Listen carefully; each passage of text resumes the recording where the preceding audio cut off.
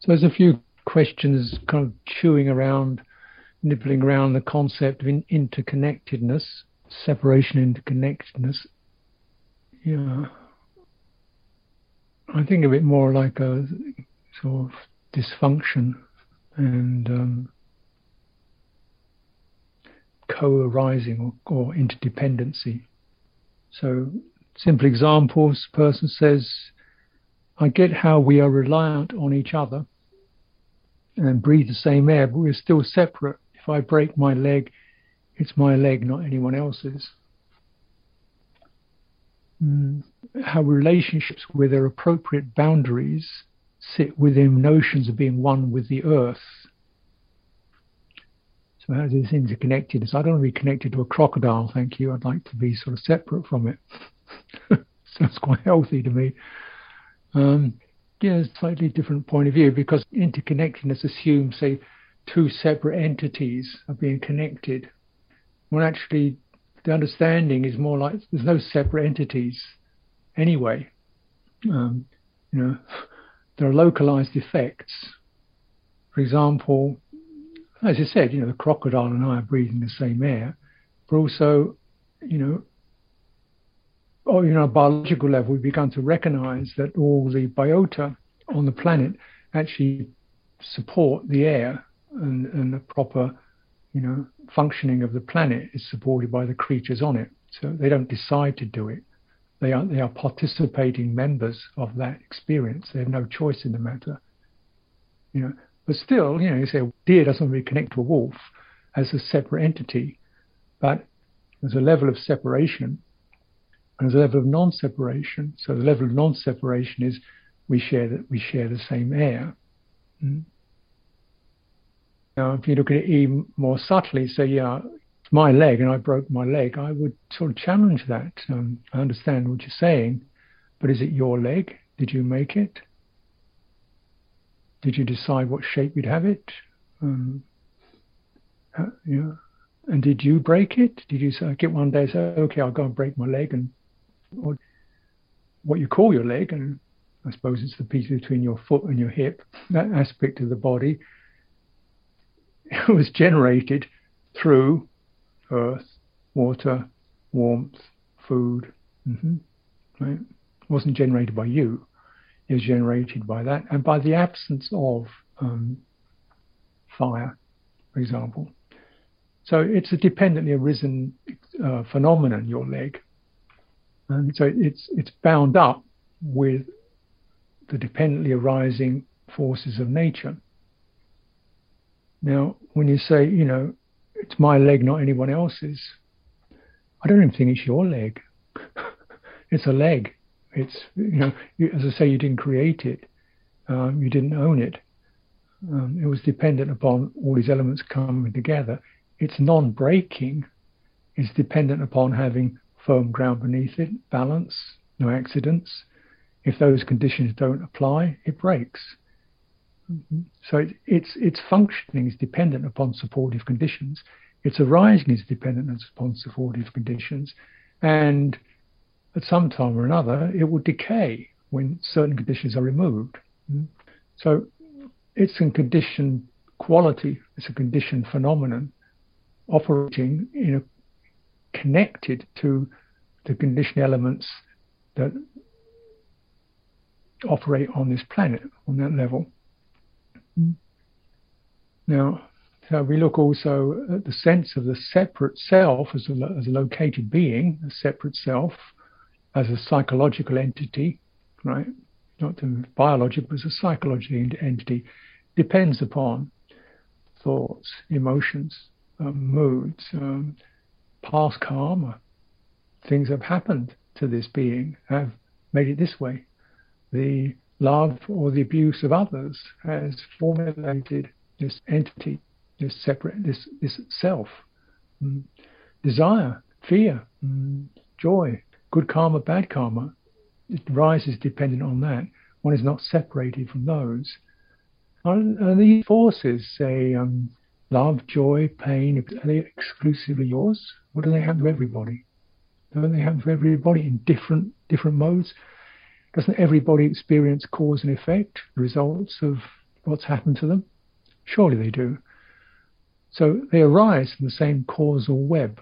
In that way, as the penetration of the sense of the separate identity, because it's actually not a separate identity. Sometimes you wish you could be separated from the things that happen to you, and you could retain the good things that happen to you, but the results still echo. So when that sense of separation, which is a fallacy, dissolves, then the citta, the awareness that's kind of sensing all these phenomena, is relieved from that cramp, and it opens. And then we see, oh, just like me, she gets angry. Oh, just like me, he's afflicted. Oh, just like me, she experiences joy. Oh, just like me, just like me, if they've been kicked, they get angry, Or even just that those actions that they've done, terrible as they were, came because of causes and conditions. So it's leading to a much more, compassionate and exclusive mentality and attitude.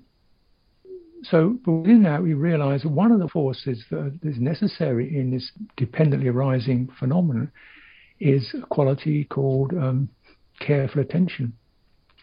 So that the forces of exclusivity don't take over. The forces of exclusivity will tend to locate us as separate entities.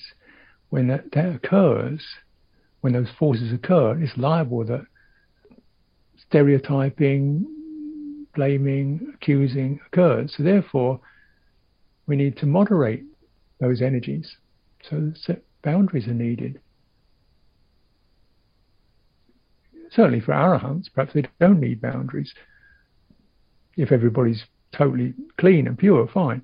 But if they're not, then one of the things that arises to moderate this codependent domain is wisdom. And part of the wisdom is to know this is where things get shaky. This is where things get dangerous. This is where, I get swept away by impulses. Therefore, I create certain no boundaries. I don't do this. I don't support that. I don't follow that. And if those are clearly established, not purely on egotistical basis, but on wisdom domain, this is where beings get swept away. If I hit that gin, if I get into that bottle of whiskey, I'm not really going to be in a good shape. So there's a no boundary there. But it's not because I'm ashamed and disgusted, because I value. So the no boundary creates an enormous yes potential. Because I am, I wish to be rise from these dependently arising unskillful states, because they dependently arise too. And so similarly, as we say also that, I'm potentially a violent creature. I'm a human being. So let's create some boundaries to stop that. So it's really recognizing, the potentials in the causal field from which we all arise. Violence, jealousy, deceit are potential toxins and dysfunctions in this field. Then I maintain boundaries so that my behavior is monitored carefully, and also the behaviors of others is something I'm aware of. You see what I mean? So it's a recognition of we are connected. That's why we need these safeguards, because we can affect each other deeply and with scarring or uplifting results. Somebody says, I heard me comment that citta doesn't fit in this world. Might you say more about this? Well, my citta means heart or awareness, the fundamental core of our being affected and responding and sensing on a heart level. A sense where values arise, where peace is found, where gets afflicted with rage or fear.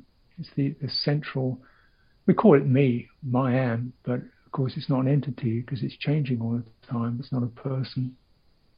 Okay, so it doesn't really fit in this world. Well, yeah, that's why awakening is necessary, because the citta never feels in this sensory world.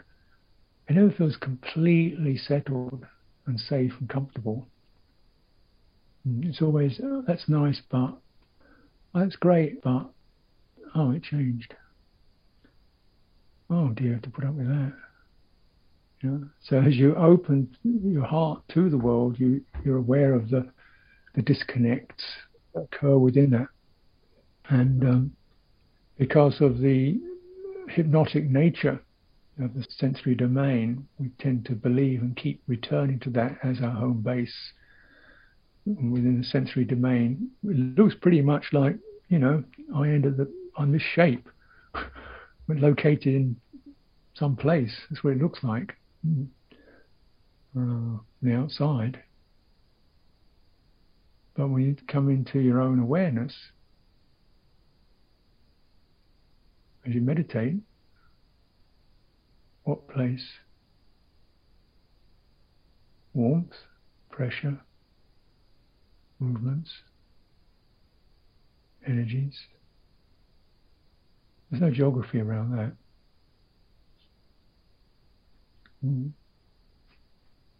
So this citta really doesn't fit within that frame of reference. But that frame of reference, the physicality, the sense realm, can be known by the citta. The citta can, oh, that's that experience, the sensory realm. I can notice that, the benefits, the disadvantages. I'm aware of the dangers of that. So citta can be bigger than that. And it's said of the Buddha, he dwelt with unrestricted citta, unrestricted by form, consciousness, feeling, perception, conditioning forces and consciousness, unrestricted by defilement, suffering, aging, sickness and death. So that's the big one. But certainly aware of them, absolutely aware of them, but not within them, but bigger than them. And so that sense of the citta doesn't fit within the world. The world fits within, or forms, or is seen within the awakened citta. Someone like to advise about dealing with the pain regarding the destruction of the climate, the suffering caused by this to so many humans, and the extinction of so many beloved species. How do you deal with the pain of that? Well, something I'm going to say that is probably a bit strange, but seemingly dismissive, but pain is not a problem. Pain is a symptom. And we maybe want to deal with the pain, is one way of putting it, but really it is painful. It's deeply painful. What one can, and good amount of experience, is painful or disagreeable. At least a third of it, if you look at it statistically. Most of it's psychological.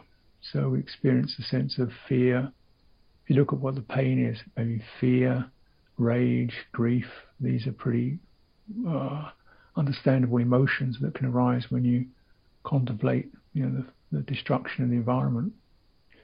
Fear, grief, rage, hopelessness, helplessness.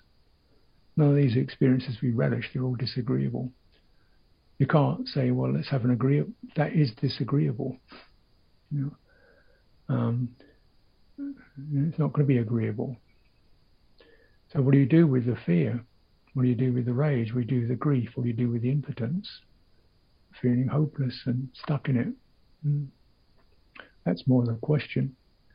And life will continue to be painful and uncomfortable. So we'll have that element in it. So, as I say, on this level, I mean, sure, you do what you can. Try to vote, because basically, you see the results on that level really depend upon, international governments who unfortunately are stitched into the global economy, which is a considerable factor in climate destruction, in habitat destruction, is the global economy, and most governments are stitched into it to some degree or another.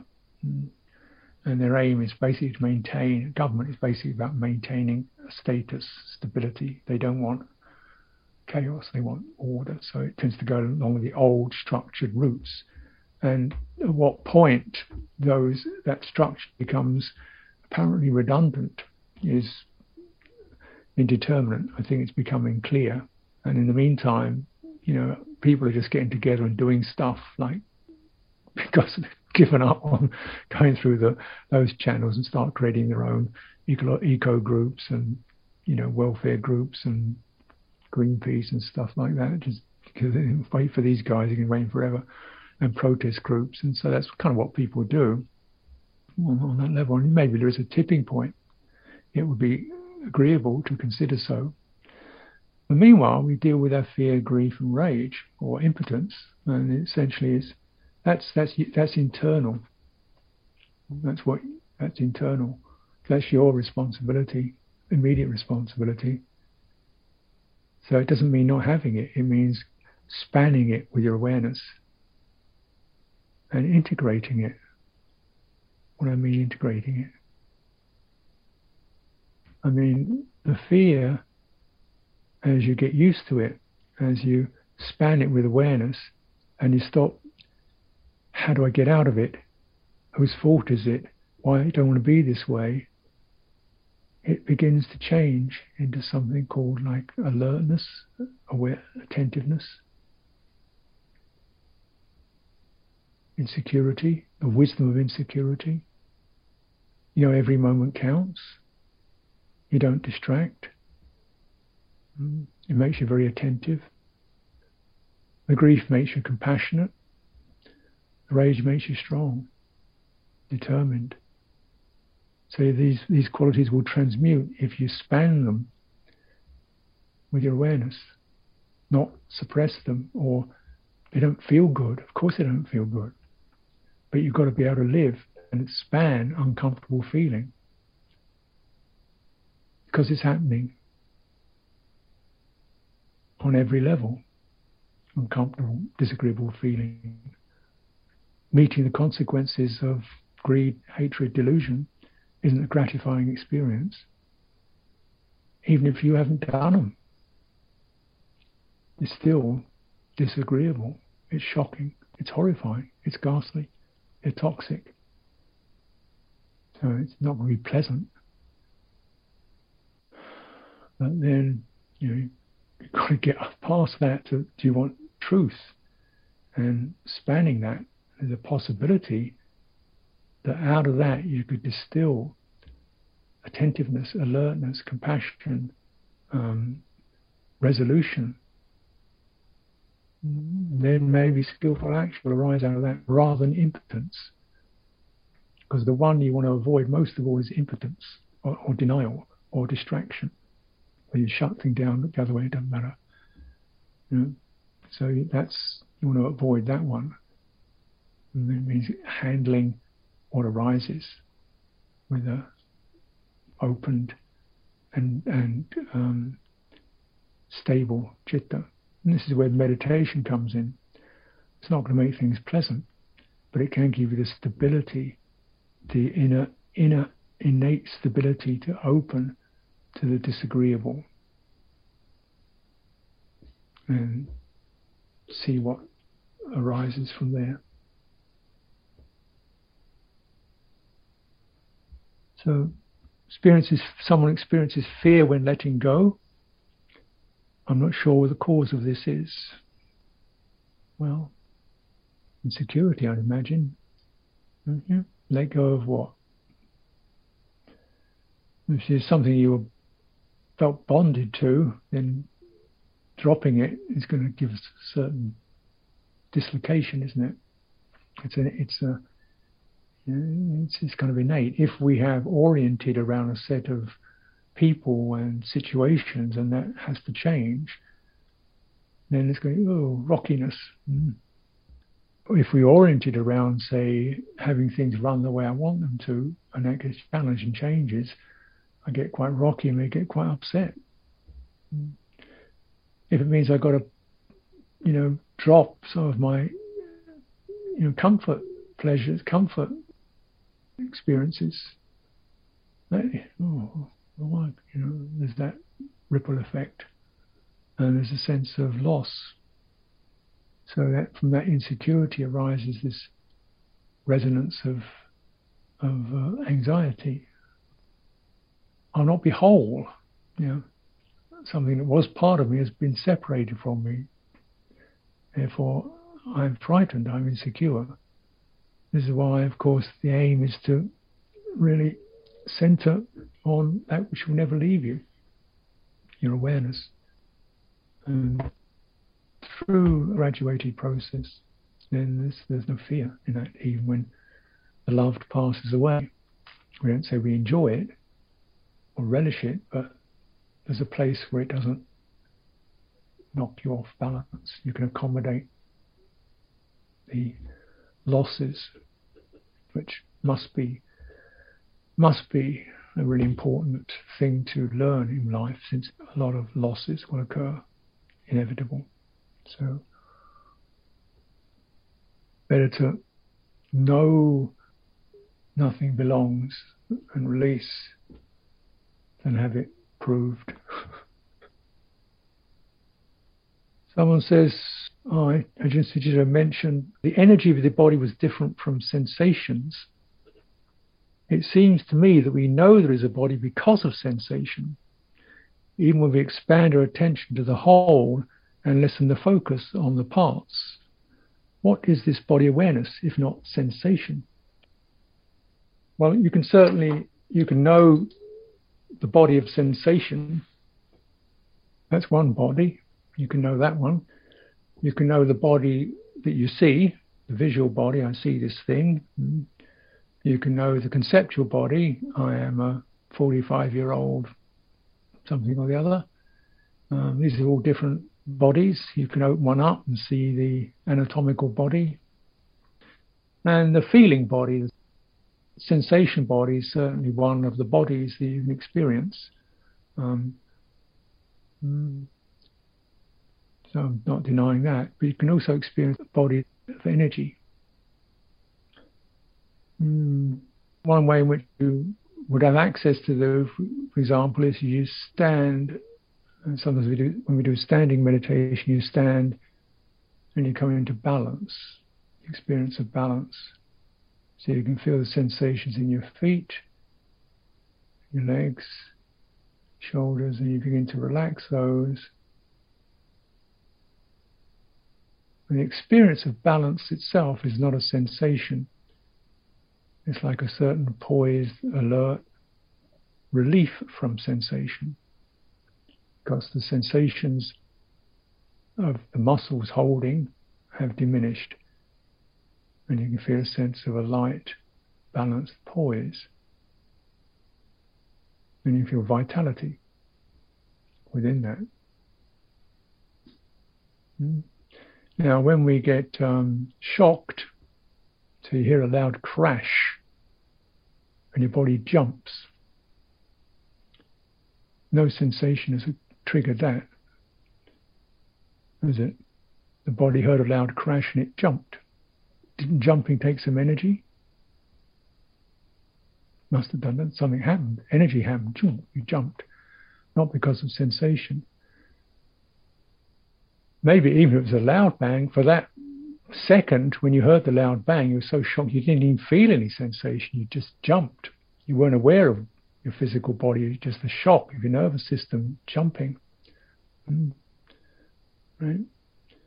When you experience something like being blamed, being accused and blamed, and your body, you feel this sense of cowering and shrinking in your body, energy is constricting. When you feel angry, you feel heated up, not about sensation. And it's not just mental. You can feel your whole body charged with anger. There's an energy, there's bright energy, vigorous, intense energy. That's energy. That's called kaya sankhara in Buddhism, bodily conditioning force, or the bodily energy. And it's important because this is directly connected to emotion and heart, whereas sensations aren't. Sensations aren't really that relevant to meditation, although you can make them relevant, where they're pretty uncomfortable if you do. But when we look at the point of the tracking the kaya sankhara, or bodily energy formation, is it mirrors the emotional qualities. If you're calm, body energy feels nice and bright and open and steady. If you're tense, constrictions, feeling passion, churning. Therefore, I'm putting it very simplistically, if you can moderate and steady your body energy, your heart energy also moderates and steadies. This is the logic of meditation. It's not based upon sensations. And if you review something like mindfulness of breathing, you won't see any mention of sensations in that. You'll see mention of aware of breathing, and then aware of kaya sankhara, and calming the kaya sankhara. No sensations, no nose, no abdomen, no focusing on a point on your body, not there. What is there is the experience of the prana, the energy life force moving, shifting in this tidal way. And you contact to calm your agitated, or your constricted, or your dull condition, energy condition. If you alleviate that from your body, your heart brightens up. Therefore, you enter something called rapture, uplift, through tackling and soothing the bodily energy. I'll just touch into person living where divisiveness is escalating on issues of mask wearing, vaccines, politics and racism. Apart from personal practice, what can I realistically do to heal the ruptures of separation? And well, there is practice. And you start healing it intimately, where you feel the feeling of dismay and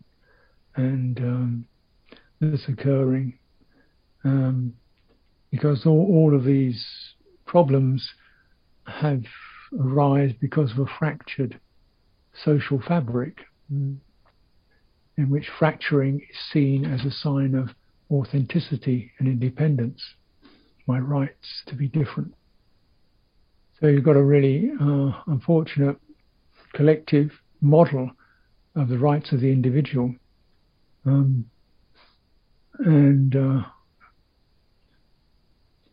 If that's exacerbated, then you get these very divisive behaviors. And so it's tricky to deal with, because you're dealing with a collective mind, and you can only be one aspect of that. So I don't really have an immediate answer to that, because it's a long process, as anybody who deals with these social issues will testify, where you've got to find people who have to find a common ground. If they just play football together, or have a meal together or something, doesn't touch into these divisive places, these divisive topics, and people just get to be with each other. If there's a fire blazing, you don't care people with the ideas of whether they're vaccinated or not, you just go and help each other. So you've got to touch the common ground, and that can be tricky to accomplish. But essentially, we to hold faith in human. There's a sickness in our human condition, and somewhere in there is the health of the human condition. I'm sure a lot of those people wearing masks love their children, love something. Or people are not wearing masks, or what do you do with a mask? Half a mask, all mask, no mask. I'm sure people have got some goodness in there somewhere. It's a matter of kind of finding that, and where there's sympathy And I think with divisiveness, there's no point in taking an opposite stand. I think all one could say is the divisiveness hurts me, really. Whether you do or don't, but the divisiveness and the various degrees of rage and accusation I find doesn't bring out the best in me, doesn't bring about the best in you. I'm sure we can be bigger than that. We are bigger than that. And so you've got to go to the common ground beneath these topics, which sometimes can be difficult. People so identify, and because of the reduction of the social fabric, the common ground.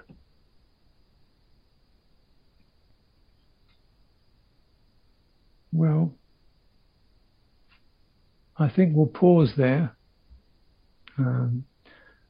It's good there are more questions and more topics, and perhaps what I'm reading will also help me to steer my talks.